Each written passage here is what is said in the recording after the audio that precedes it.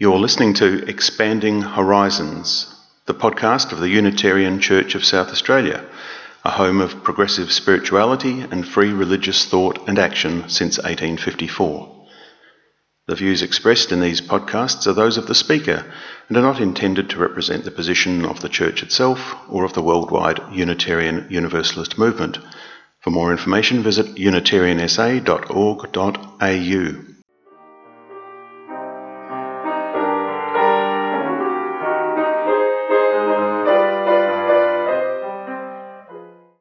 Well, good morning, everyone. I'll just start off getting a few notices out of the way.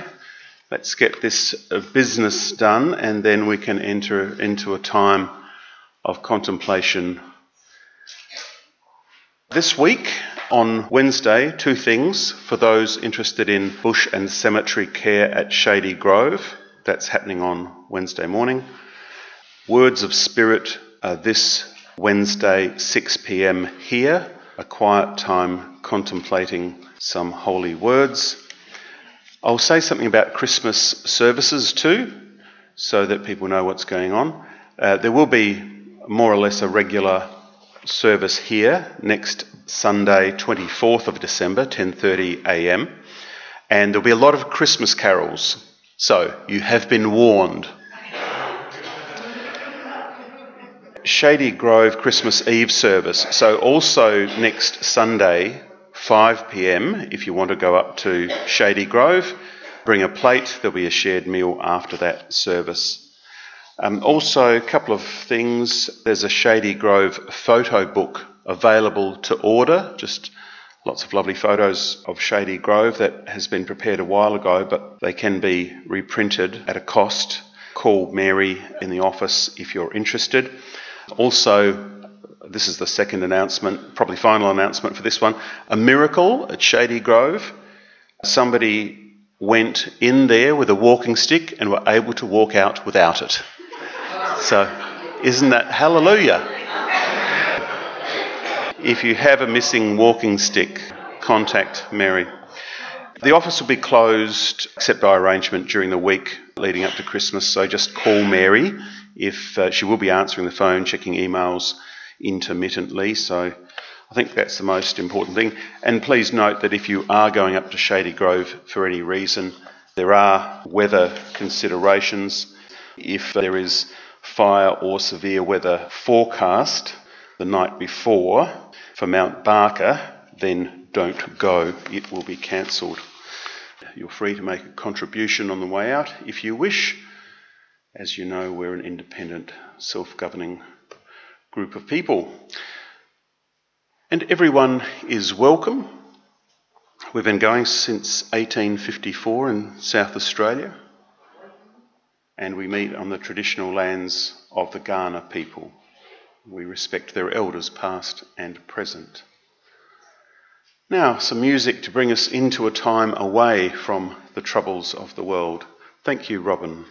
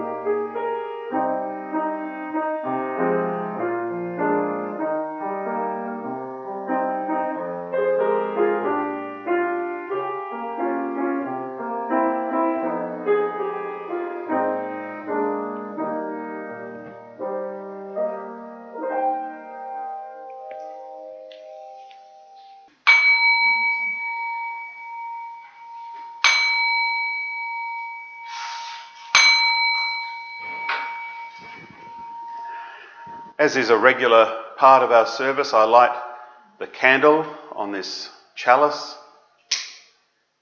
In its own modest way, it radiates light and warmth, as the sun does many, many times over. May we also radiate light and warmth to those around us. And now I'd like to invite Helen up to read a poem. An American poet, still writing. O Sanctus Sum by Joy Burki-Watson. Warm candlelight of dawn, stars fade and then are gone. Venus shines up to the last. Sanctus Sum, morning mass, rejoice here by my side as night unfolds with song. Our dreams have much to tell. Come here and walk along. Unite in brotherhood and feel the you in me. Sense the awe of God foretold in history. It's in the morning breeze our ships look to the shore. It's in the warming blood we feel we can endure. Eye to eye, you and I have known the raging sea. Worn out fears of salty tears remain in memory. Doves of peace are standing by. Release them from their cell, free to fly. Winging birds who know of life so well.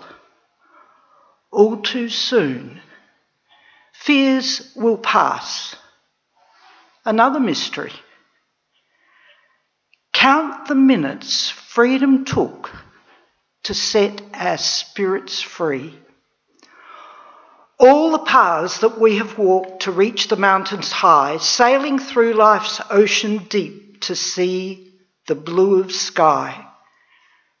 Reflections in the glass wandering through our head. Love, my friend, will not be still until our fears are dead. Let the psalms of blessedness awake to Spirit's hand as we journey on through life towards the promised land. Warm candlelight of dawn, stars fade and then are gone. Venus shines up to the last. Beautifully read, thank you. And now a hymn. Books have been distributed. Moods of Summer. It's number 268 in the book, and although a little long, it's a wonderful celebration of nature and some lovely sentiments at the end of each verse. So let's sing it all the way through. Thank you, Robin.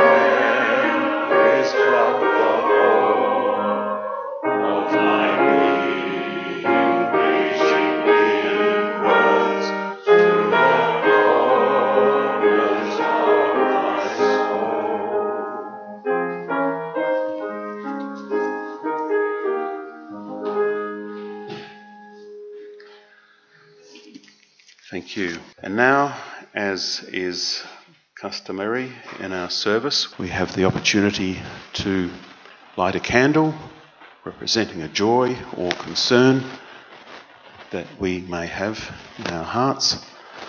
I shall light the first candle, and this is a joy at a meeting recently. My friend, let's take a moment to contemplate what we've heard.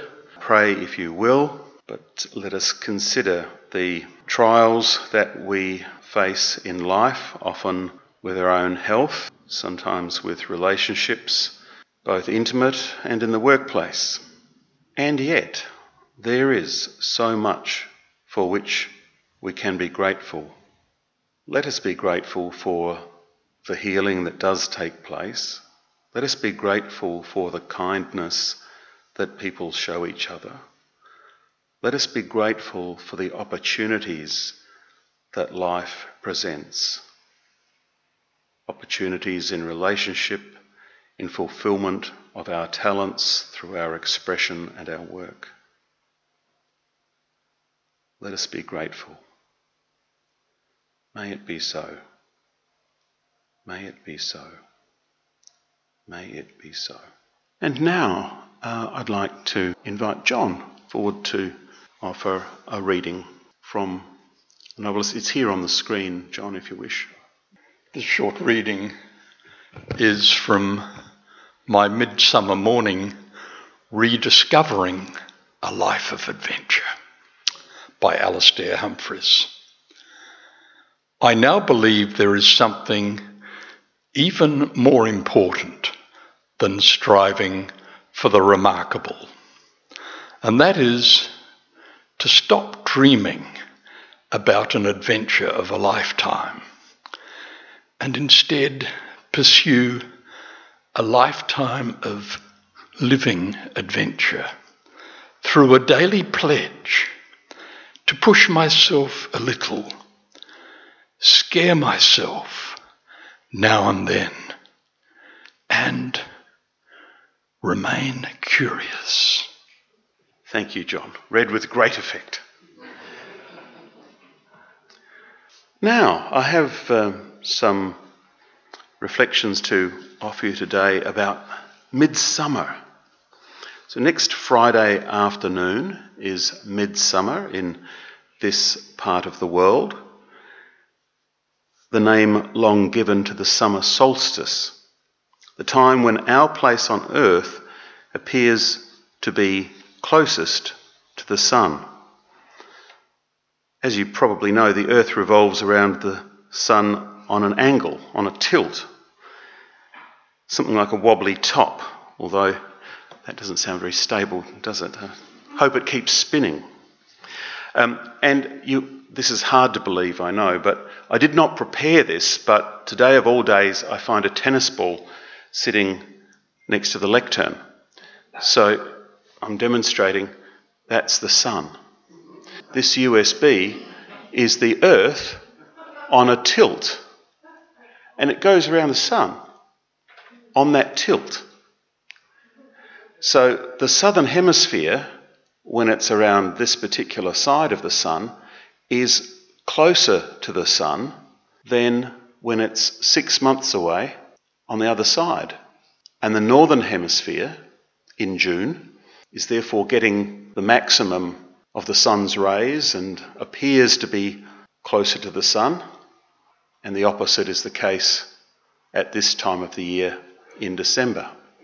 So the summer solstice is the longest day, but curiously it's not actually the day of the earliest dawn necessarily, or the latest sunset.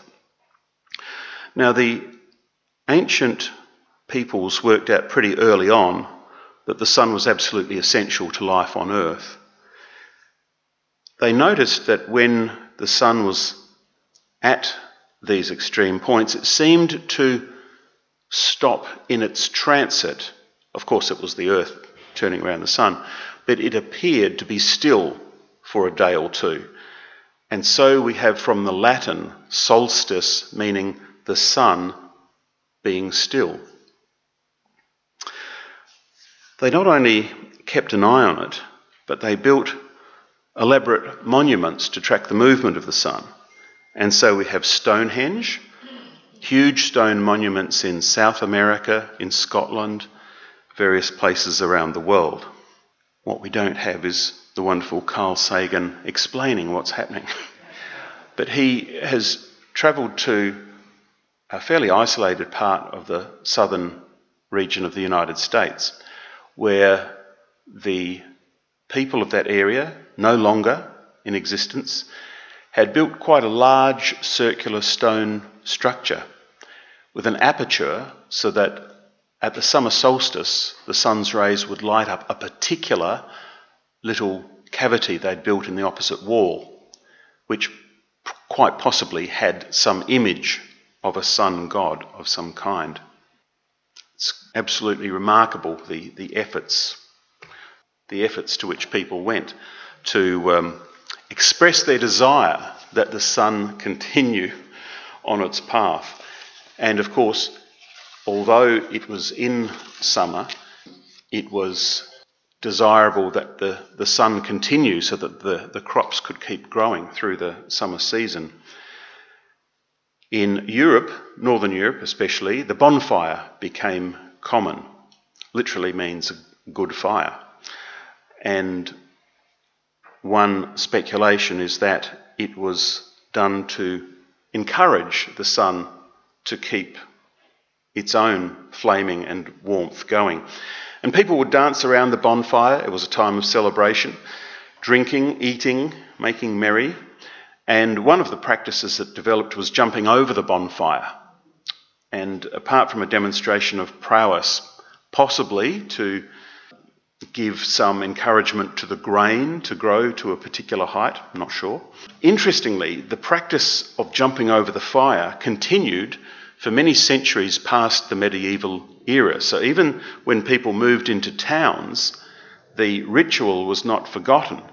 And so a parlour game developed of jumping over a lit series of candles or a candle on a candlestick. Hence the rhyme, Jack be nimble, Jack be quick, Jack jump over the candlestick. I'm not going to try it on the altar today, no.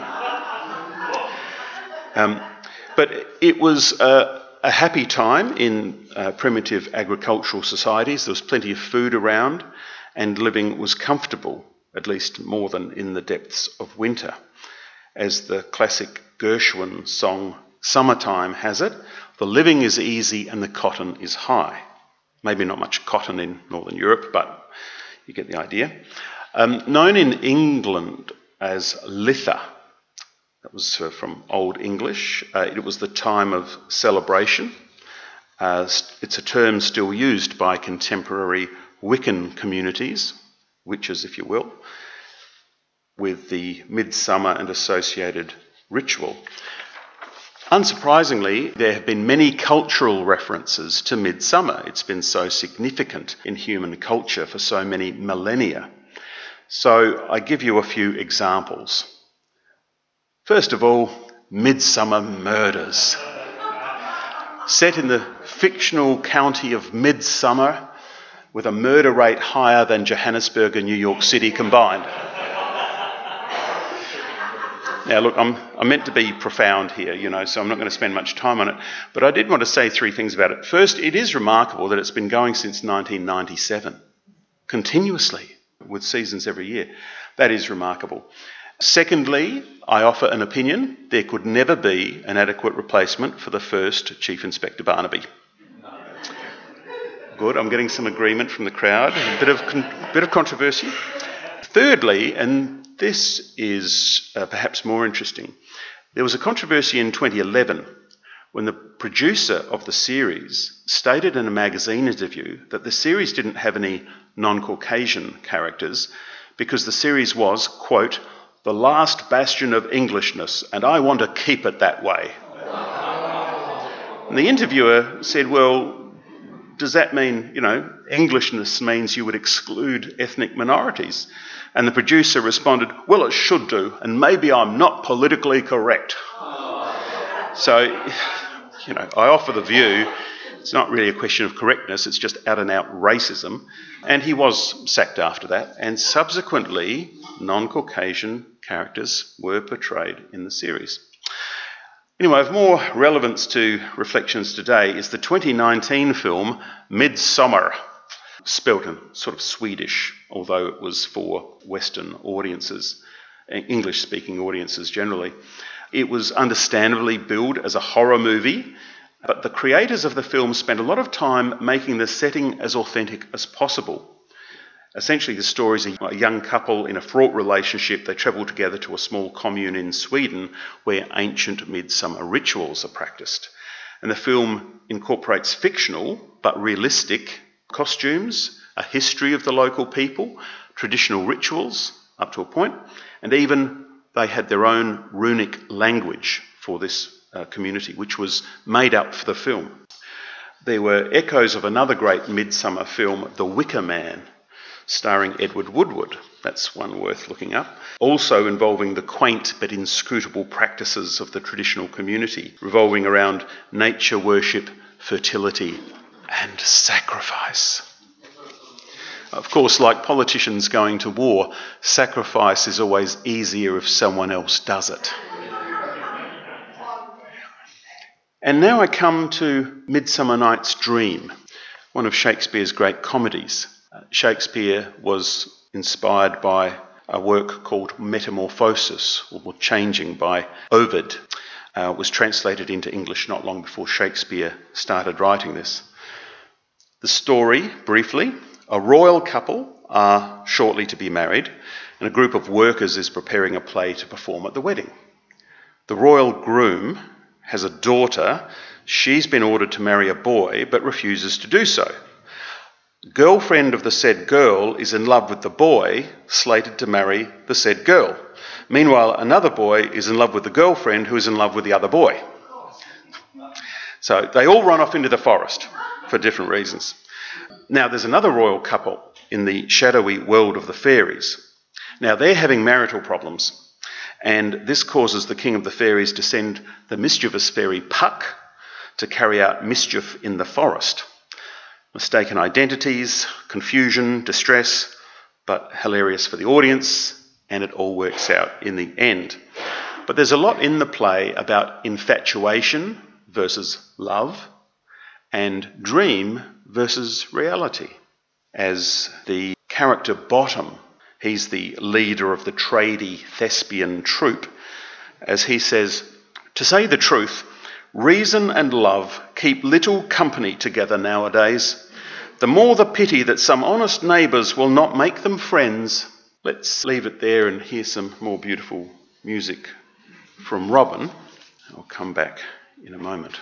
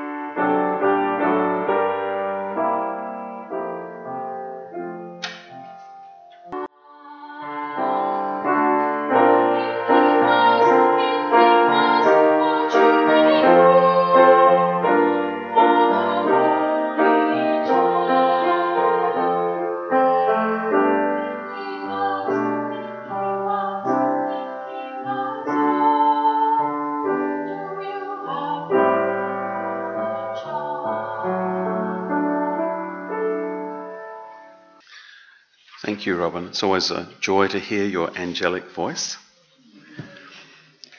It does raise a question to all the innkeepers out there, whether you have room for a child in your heart, whether you have room for holiness in your heart. I go on with my discussion of Midsummer Night's Dream.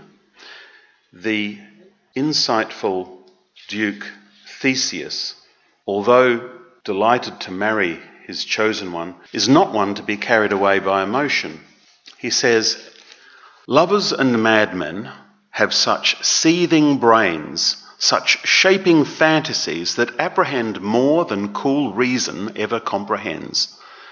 The lunatic, the lover, and the poet are of imagination all compact. One sees more devils than vast hell can hold," that is, the madman.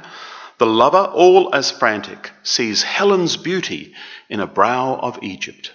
The poet's eye, in fine frenzy rolling, doth glance from heaven to earth, from earth to heaven, and as imagination bodies forth the forms of things unknown, the poet's pen turns them to shapes and gives to airy nothing a local habitation and a name. And Karl Jung said, we dream of our questions, our difficulties. Sometimes our dreams are just processing the business of the day, making sense of our interactions and mistakes. On other occasions, though, our dreams resolve fundamental issues, such as relationships with father and mother, or questions of identity. Bottom, under the spell of fairies, just as we could say we are under the spell of our unconscious mind as we sleep, Bottom wakes startled by a dream experience. He declares, I have had a most rare vision. I have had a dream past the wit of man to say what dream it was. But human nature being what it is, he tries to analyse it anyway. And he, being maybe not the most articulate of people, puts it this way. Man is but an ass if he go about to expound this dream. Methought I was, well, there's no man can tell what. Methought I was, and methought I had, but man is but a patched fool if he will offer to say what methought I had. The eye of man hath not heard, the ear of man hath not seen. Man's hand is not able to taste, his tongue to conceive, nor his heart to report what my dream was. I think he got a little bit mixed up there. Yeah.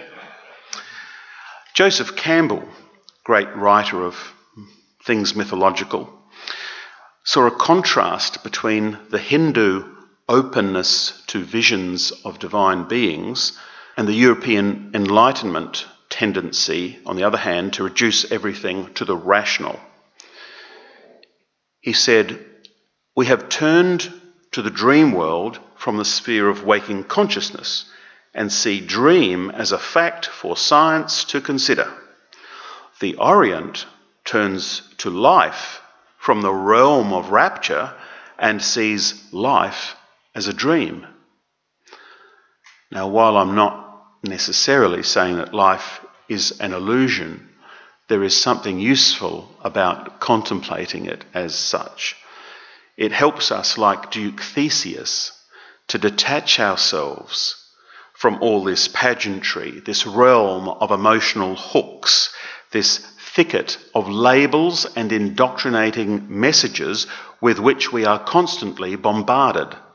The way of spirit takes us one step away from all that, not preventing us from loving, but allowing us to love consciously. But to get back to midsummer, what can we understand from the imagery of the sun and its power? The Persian poet Hafiz, you know him from the 1300s? Great poet. This is what he said. Even after all this time, the sun never says to the earth, you owe me. Look what happens with a love like that. It lights the whole sky. And I'd also like to read to you a poem by the Spanish poet, Antonio Machado, who lived from 1875 to 1939. It's called Last Night While I Was Sleeping. Last night while I was sleeping, I dreamed, blessed illusion, that a fountain flowed inside my heart. Say, through which hidden ditch, water, you come to me, spring of new life, where I never drank. Last night while I was sleeping, I dreamt, blessed illusion, that I had a hive inside my heart, and the golden bees were manufacturing in it with the old bitterness white wax and sweet honey. Last night, while I was sleeping, I dreamt, blessed illusion, that a burning sun shone inside my heart. It was hot because it gave heat of red home, and it was sun because it lit up and because it made people cry. Last night, when I was sleeping, I dreamt, blessed illusion, that it was God who I had inside my heart. So here is a poetic question for you.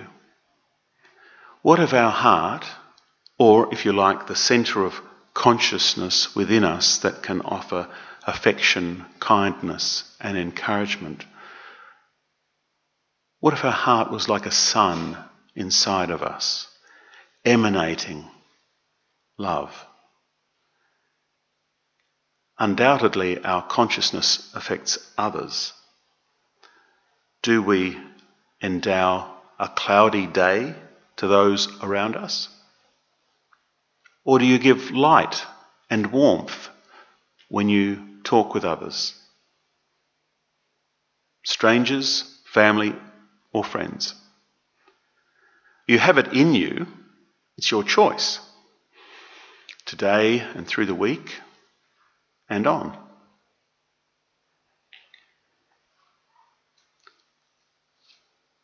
So I say, may the sun inside you continue to give light and warmth to those around you.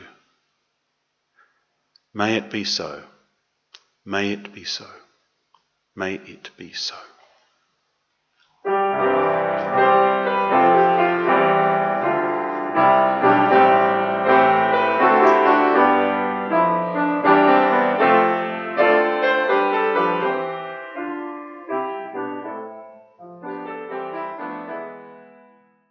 We hope you've enjoyed this Expanding Horizons podcast. These podcasts are the intellectual property of the presenter. They can be used only with the express permission and appropriate acknowledgement of the presenter. This permission can be obtained by emailing admin@unitariansa.org.au. Please feel free to leave a comment or visit us on Facebook or Twitter by searching SA Unitarians or by visiting our website at unitariansa.org.au.